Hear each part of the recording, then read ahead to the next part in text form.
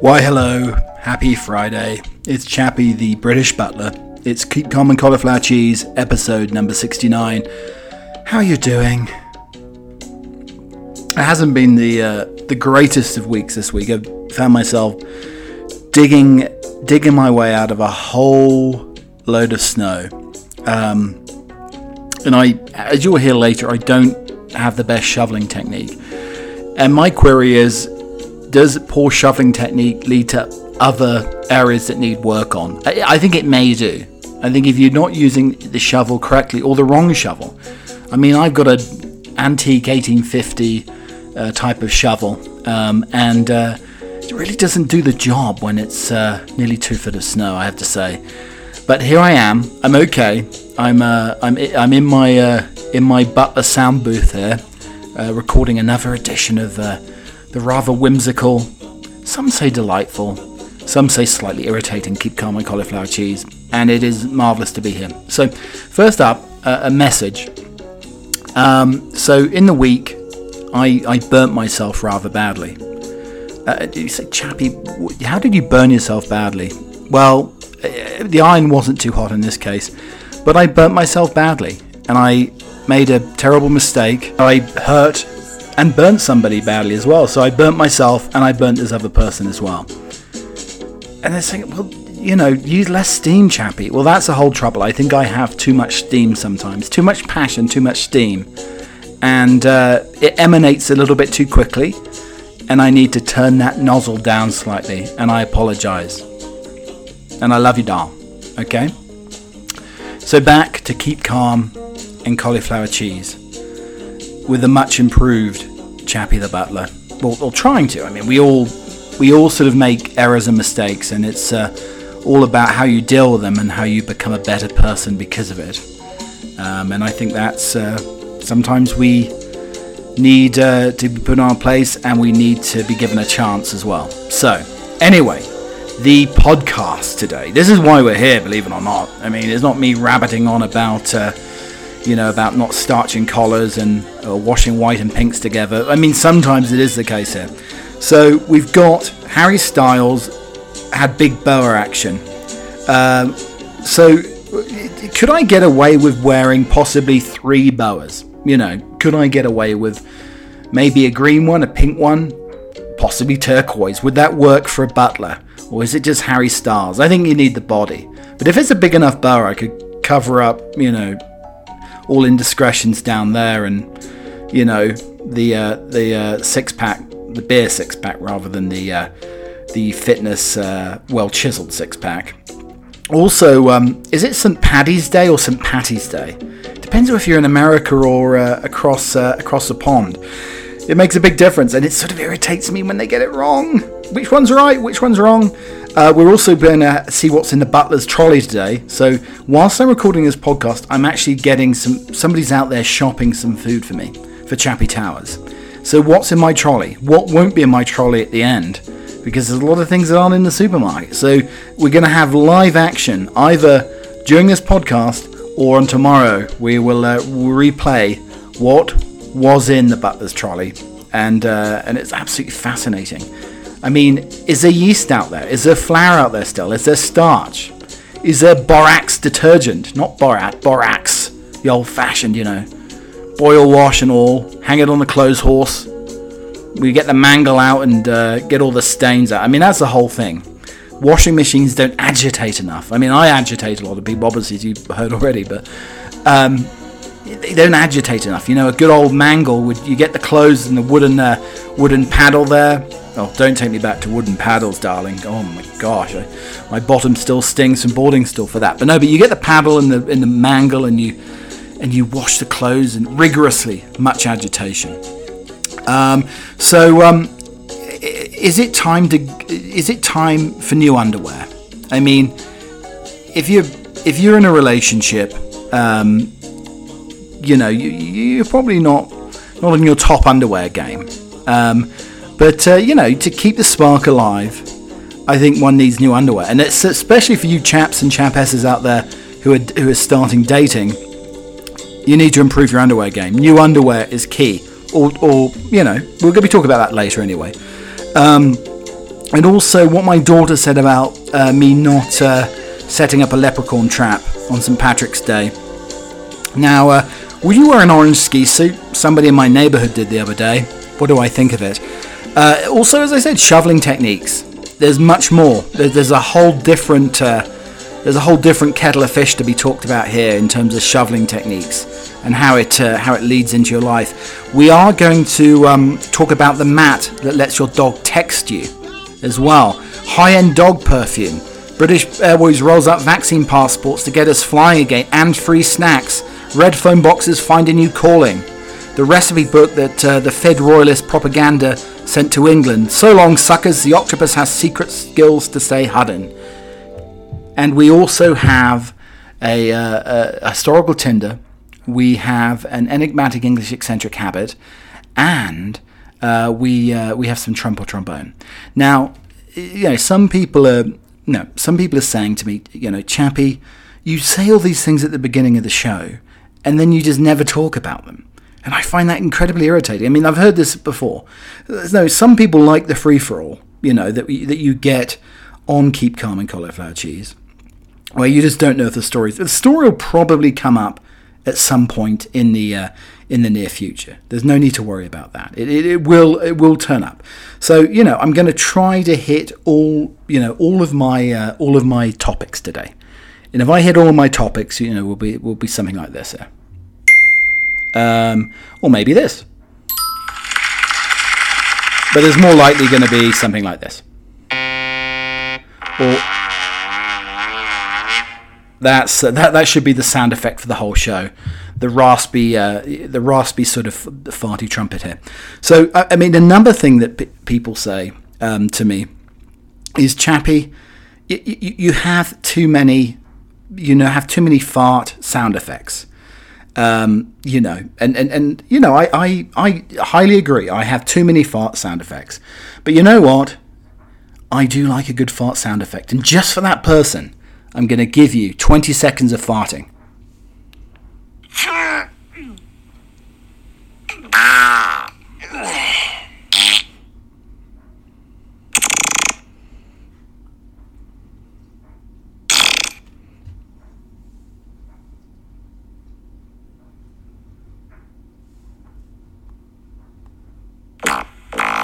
All right, that's enough. That was very naughty of me. I apologise to everybody out there. Very juvenile, very childish, and I will, in the future, limit all fart sound effects. Promise. Okay, so it's a little bit sad, but somebody who I used to work with said that I looked like Piers Morgan, the rather opinionated UK columnist, TV presenter, used to be on CNN. I don't think I look like Piers Morgan. I don't think I'm as much of an asshole as that. Piers has his qualities, but being subtle and putting his foot in the mouth, being subtle isn't one of them. Putting his foot in the mouth definitely is. But anyway, so Piers Morgan is attractive to almost half of women, but only when they're drunk. Piers Morgan is attractive to almost half of the women, but only when he's drunk. The former Good Morning Britain host is so irresistible he tops the list of UK's most popular beer goggle pin-ups. I think I have aspirations to be a beer goggle pin-up. The 55-year-old firebrand presenter scored 39% of the vote in a new survey, but most women are only drawn to him when they've had a few. The beer goggle phenomenon is when the booze makes people more sexually desirable than they usually are. Piers is followed by Top Gear host Jeremy Clarkson, 26%, David Walliams 17%, Simon Cowell was in fourth place at 12%, but Boris Johnson only got 6% of the vote. Oh dearie me. One of the top UK's beer goggle pin-ups, research found that half women and 2/3 of men have had beer goggle sex. It's also revealed 3/4 of women, even more men, admit that booze had made somebody they previously fancied seem more attractive. Sex and relationship expert Jessica Leone said it's a good thing and dating would be so much duller without alcohol. She also said wearing beer goggles can make even Piers Morgan attractive to almost half of women. And she continued, lots of us are all getting ready to properly date again as lockdown ends. And many people are going to be a bit rusty after a year. That's why you have to oil the pipes, ladies and gentlemen. what better way to get into the mood and put your date at ease by having a few drinks and getting to know each other? It shows up the real person more quickly and helps daters to decide early on what they want and to go to second base for a new partner. I mean, the thing is, why don't you just not drink anything at all, and then you know for sure if you like them. You don't wake up and, you know, you're laying next to, you know, Peppa Pig or Daddy Pig or you know, or maybe even a Sasquatch. I mean, these are problems that can happen and aren't very appealing in the next day. You know, you do not want to wake up and think you're in a piggery, you know, next to Mama Swine or a wild boar of some sort. I mean, there's a lot of wild boars out there, and that's what probably people say when they think of this podcast. Chappie, you're just a wild boar. So Harry Styles knows the Grammys are a three-boa kind of night. The boundlessly bold singer delivered a trio of impressive outfits, brought home a win for Watermelon Sugar. So Harry Styles, as he prepped for his appearance and performance at the Grammys, graced us with not one, not two, but three different separate outfits, topped off with big, opulent boas. To start, a jacket that looks like Nana's favourite, got freaked up with the design minds at Gucci, paired with a deep V-neck sweater vest, flared with velvet trousers and a fluffy purple boa, snaking all the way down to his knees. This is what one might call coming out of the gate strong. Next was the Sweet Prince stitched things up for the stage. Gone was the extra cool granny vibe, replaced with one that was, well, just cool. A shirtless leather suit with a green boa and a Steven Tyler boa type scarf. To wrap up the evening, after winning Best Pop Performance, Watermelon Sugar. Did he go watermelon though? Did he go watermelon?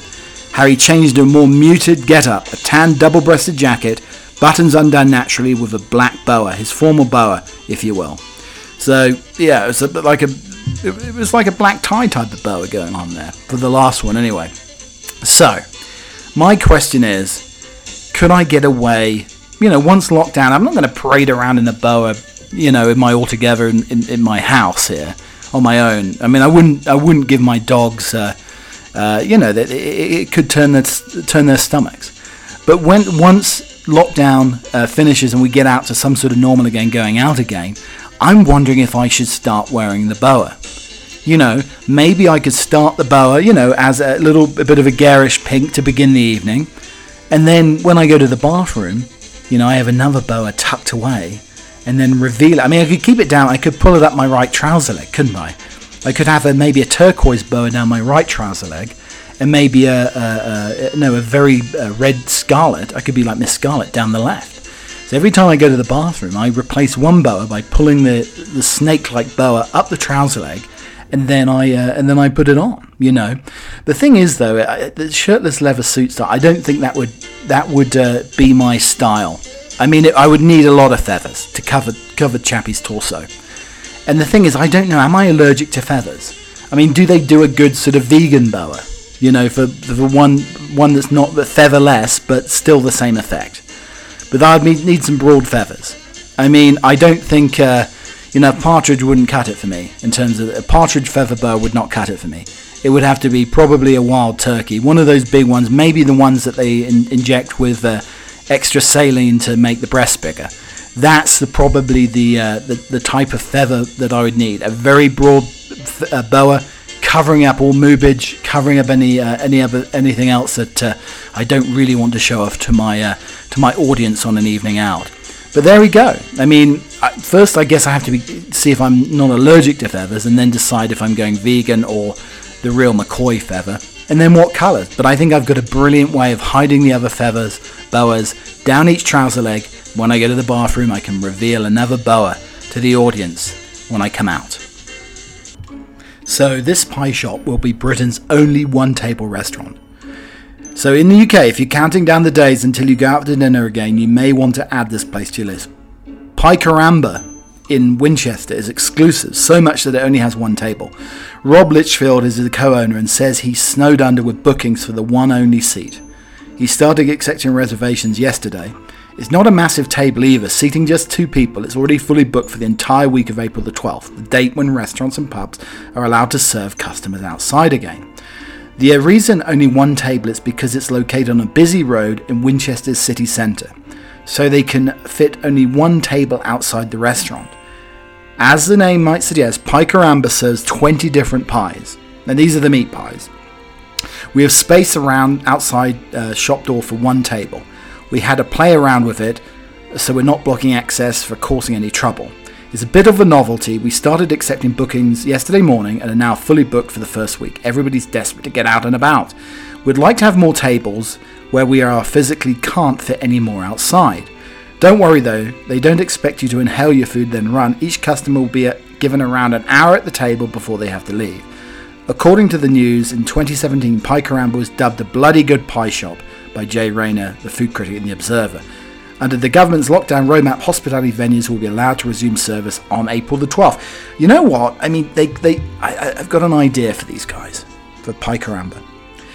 I think, okay, keep the one table, but why can you set up shop on a roundabout? So cars are going around, you put your order in before you go on the roundabout, and then you collect your pie as you're going around the roundabout. I mean, you know what? I would love a steak and ale pie on the way round a roundabout. It would be absolutely fantastic. I mean, it might cause trouble because if you miss your pie collection, you might go around the roundabout the wrong way, similar to what I've done in the past, and that could be cause all sorts of shenanigans, without a doubt. I mean, and I think you could have the two lanes going in there. It needs a bit of thinking about. But I think the roundabout at Pai Caramba could be the deal breaker for them to bring a little bit more business. You know, if they want a pie and they can't get on the table until maybe 2023, then pick it up on your way away from the shop round the roundabout. So, this mat lets your dog text you when it needs to go out. Should dogs be texting? That's a separate question. But the barking mat that's gone on sale is, I think they're giving off savings of 12% at the moment. If you regularly take your dog out through the same exit, he's probably conditioned to head there when he needs to go and do his business. But that's where the barking mat comes in. Place your barking mat by the door. As soon as your dog steps on it, you'll receive a notification. It's like the dog is texting you from the other room, letting you know that when he needs to take care of his business. If you live in a smaller house or apartment and prefer an audible tone rather than text, you can choose from a barking sound or chime, then adjust the volume to your preference. If you still don't make it to the door in time, even with the notification, the barking mat doubles as a pee pad holder, just in case. Plus it wipes clean with a damp towel. So while the new puppy owners have found tremendous relief, and I think the dogs have too, with the barking mat, with many saying it immediately helped their house training of the dog. It can also be a lifesaver for owners of older dogs. Whether your senior pet has a weak bladder or weak patience, the barking mat can help them get outside on your terms. So my question is though, I mean, will you get into would it be like dog sexting? Like you have a dog that's in heat, like dear Maggie was a few weeks ago, and she's looking for a partner. Is it possible to sext other dogs? I mean, this could be a problem because you could have, every Tom, Dick, and Harry coming over, waiting to please the dog that's in heat, just through sexting. I mean, dog sexting could have very, very dangerous consequences, I think, in terms of the puppy population of the world. Okay, so we have another little session of historical Tinder. So we take somebody out of history and we convert it to a game of Tinder. So it's a swipe right or swipe left. I mean, there's some real rogues in here who either met a fate worse than death when they did die, or they had some interest in maybe lots of harems or extramarital affairs, or had maybe a slight sex addiction as well. So there's lots of these rogues going through history, and the question is to swipe left or right. Sometimes the swipe left is a guillotine or a sword, or the skull being crushed or something along the lines. But these guys probably most of the time do deserve the swipe left. Anyway, so today we have the rather naughty American aviator Charles Lindbergh, who made history with his famous 1927 non-stop flight across the Atlantic. This world first rocketed Lindbergh to instant stardom and earned him the adoration of pretty much the entire planet. Maybe a little too much adoration, as it turns out. So widespread affection and the ability to fly apparently a recipe for temptation. Lindbergh had a mistress in far-flung locations all the world over. It's not a girl in every port, it was maybe a girl in every porthole, so to speak, or possibly airport. When not with his wife Anne, he would spend his time with his secretary Valeska or one of his two sisters in Munich, Germany. These affairs lasted long enough for him to father children, and then kept right on going. Lindbergh kept a total of 3 families that knew nothing about the others. He would visit his illegitimate families a few times a year, stay a few days, show them around and show them a good time, and literally take off again. His children only ever knew him by a fake name. So I think in Lindbergh's case, there was no axe swinging to the left. He deserves a swipe left because there's a little bit too much of this going on. Okay, so big debate. Is it St. Paddy's Day or St. Patty's Day? St. Patrick's Day was originally a feast day for the patron saint who brought Christianity to Ireland, has evolved into secular celebration of Irish heritage. As its reach has widened, many are familiar with the nickname St. Paddy's Day, where Paddy is a shortened form of Patrick, which itself comes from Padraig.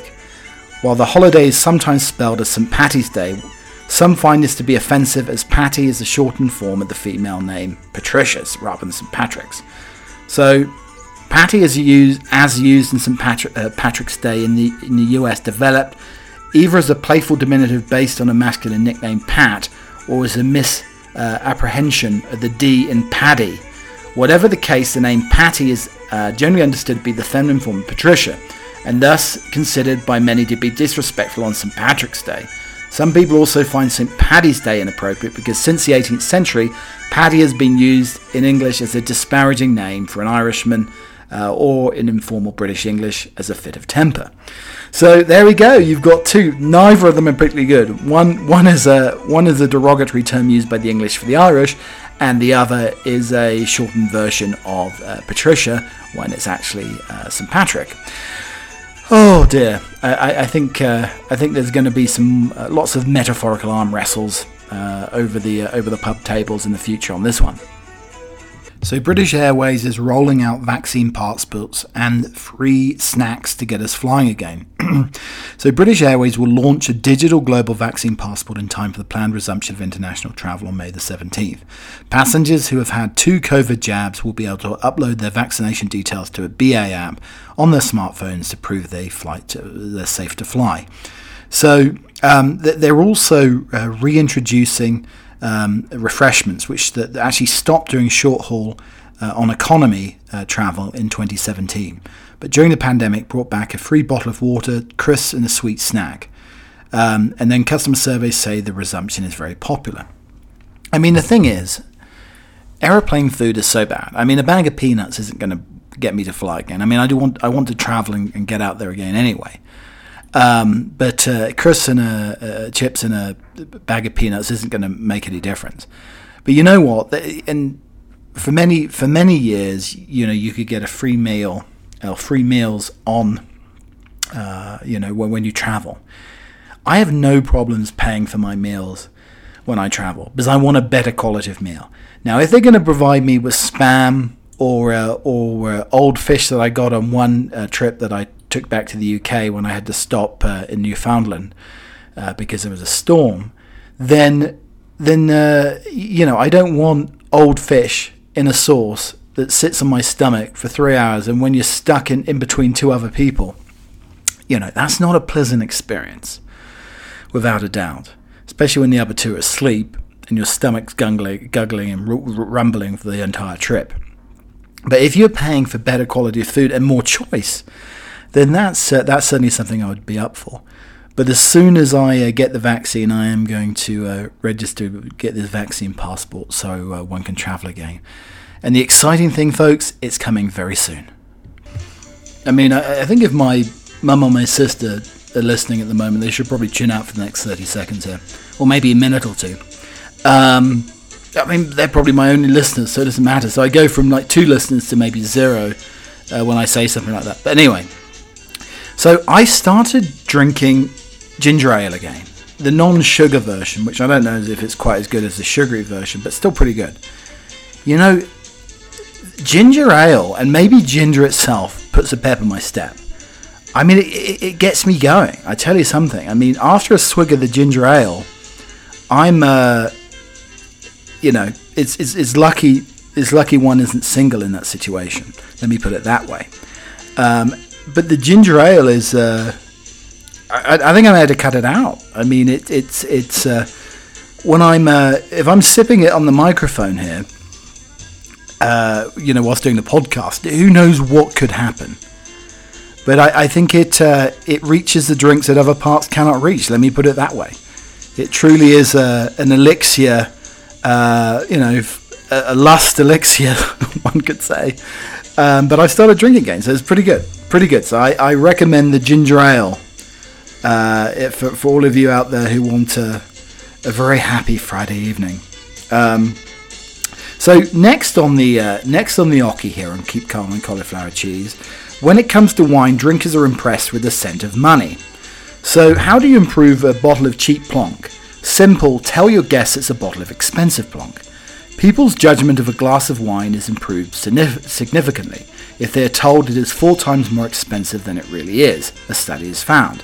We may pretend that down to the musky tannins or the delicate straw aromas, the research adds to growing evidence that, in fact, our appreciation of wine is influenced as much by our perception of its value as its actual taste. Jean Garbe from Basel University in Switzerland conducted the research. In his main job, he's a placebo researcher. I'm instructed and interested in context effects, he says. If you reframe something, what happens? Few contexts could be more variable than those humans put on wine, a product that, chosen wisely, denotes taste, sophistication, class, and when chosen unwisely, denotes a cheap student lash-up. His study, published in the food journal Quality and Preference, offering almost 150 people 3 different wines and asking them to rate them. All were 2013 Italian reds, but this is where the similarity ended.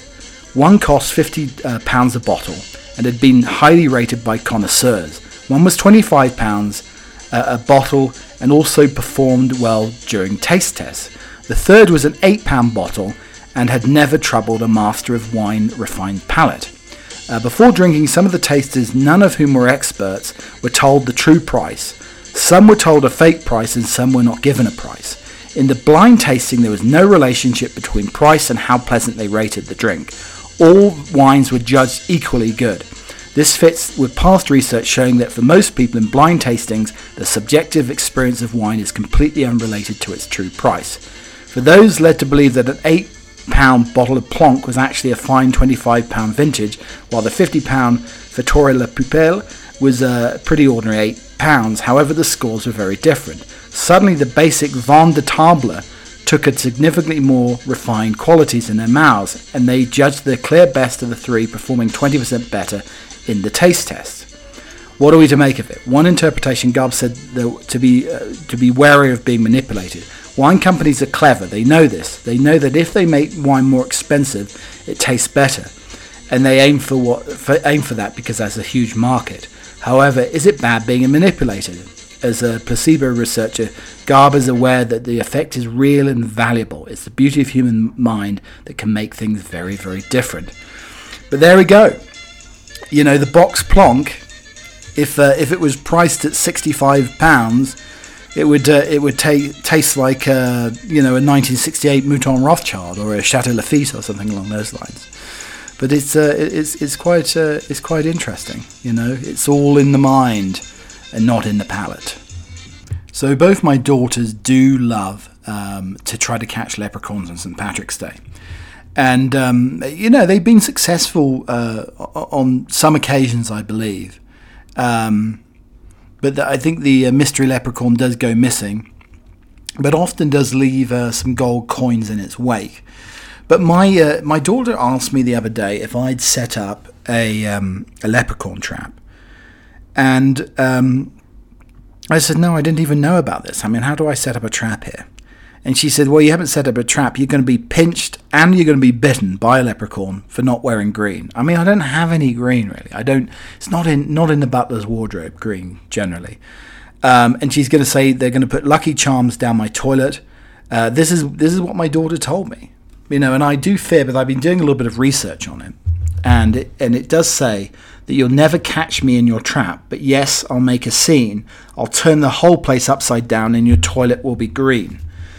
I mean, I don't even think the best toilet duck could clear up a green toilet, probably.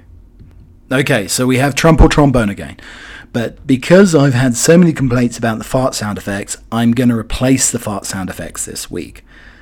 Just to make some people very happy. And you know, I'm willing to do this. I'm willing to compromise and make an effort and do my best here and improve this podcast and improve myself as a butler by indeed removing the obnoxious fart sound effects. Anyway, so Google Map users bemused to see legs appearing to sprout from a tower. Fans of the site across the strange image on the tiny island of Pantelleria, the picture shows a pair of legs with shoes that appear to be cut off at the knees. An eagle-eyed fan came across a bizarre illusion in Pantelleria, a tiny Italian island between Sicily and Tunisia. In the image that is shot on the national park on the island of Laghetto dell'Ondine, viewers can see what looks like the ruins of a tower before a pair of legs and shoes appear in the foreground. The limbs are not attached to a body and they are cut off at the knee. I mean, whoever took the picture was definitely wide-eyed and legless, and in this case, the old adage does not ring true: 2 legs are not better than none.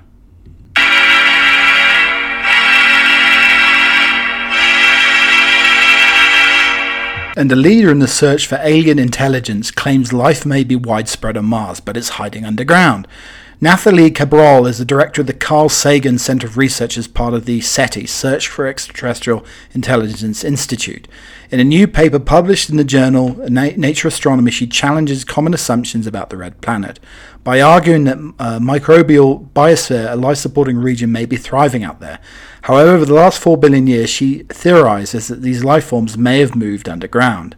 Professor Cabral has studied Mars analogues, which are cold, dry, inhospitable places on Earth that mimic the conditions of Mars as closely as possible, such as the Antarctic, and she surmises that life forms may have retreated underground. I mean, but who knows? There goes a Martian Loch Ness monster ridden by a Martian Sasquatch. And cheeky prisoner leaves TripAdvisor review after release and gives the jail 5 stars. Police found the funny side after a bloke who had been banged up for criminal damage left a TripAdvisor star review of the cells.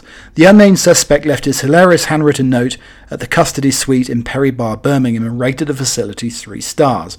The 24-year-old was full of praise for the modern clean building and noted with approval how he'd been dealt with promptly by a custody officer.